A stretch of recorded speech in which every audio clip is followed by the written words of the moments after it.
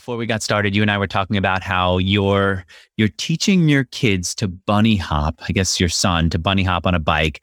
They're learning to skateboard. I'm not into teaching my kids skateboarding because I thought it was too dangerous.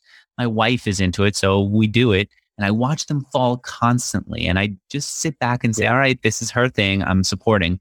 You have a different approach. You actually think it's a good thing you're like my wife, good thing to get them to get on skateboards. Why? Skateboarding is the perfect thing for kids to get into if you want them to have resilience and just they'd be goal oriented. So in order to ollie on a skateboard, you've got to try hundreds of times, fall. It's going to hurt.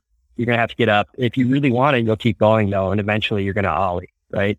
It's a perfect metaphor for life in general. If you're going to be successful in life, you're going to fall a bunch of times. If you're going to start businesses, you're going to fall. Maybe it's your first couple. You just got to get back up and try again. So I love skateboarding as a life lesson for my kids. It's funny. One of our clients is a guy named